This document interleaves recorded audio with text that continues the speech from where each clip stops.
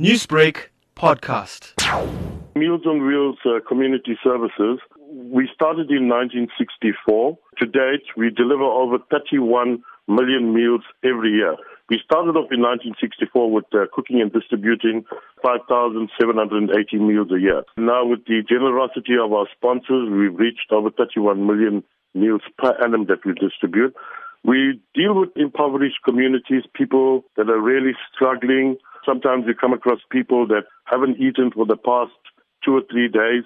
So the situation is really quite urgent when it comes to people that are suffering, that are hungry, going to bed without food and that. What we do is we cook and distribute meals in all different areas in South Africa. We've got branches in Western Cape, Eastern Cape, Northern Cape, KwaZulu-Natal, Gauteng, Limpopo, Free State, Mpumalanga, and the Northwest Province. How does the Meals on Wheels uplift the community? Our vision is to have a hunger-free South Africa. And our mission basically is transforming lives through charity in motion. By providing the person a meal for the day, you are sustaining that person. Even a child at school, for example, we deal with distributing lunches to schools. If a child goes to school and is not eaten for the day, they haven't brought a sandwich for the day, that child cannot concentrate on doing their work in school.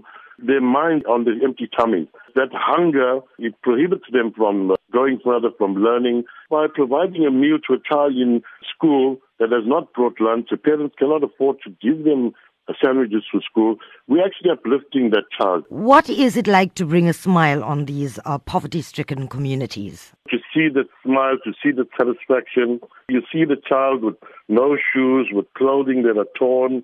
You don't know when that child is last eaten. And you give them something like an apple, orange, a sandwich. It just brightens up their day, brightens up their life. It shows them that somebody out there cares for them. Newsbreak, Lotus FM, powered by SABC News.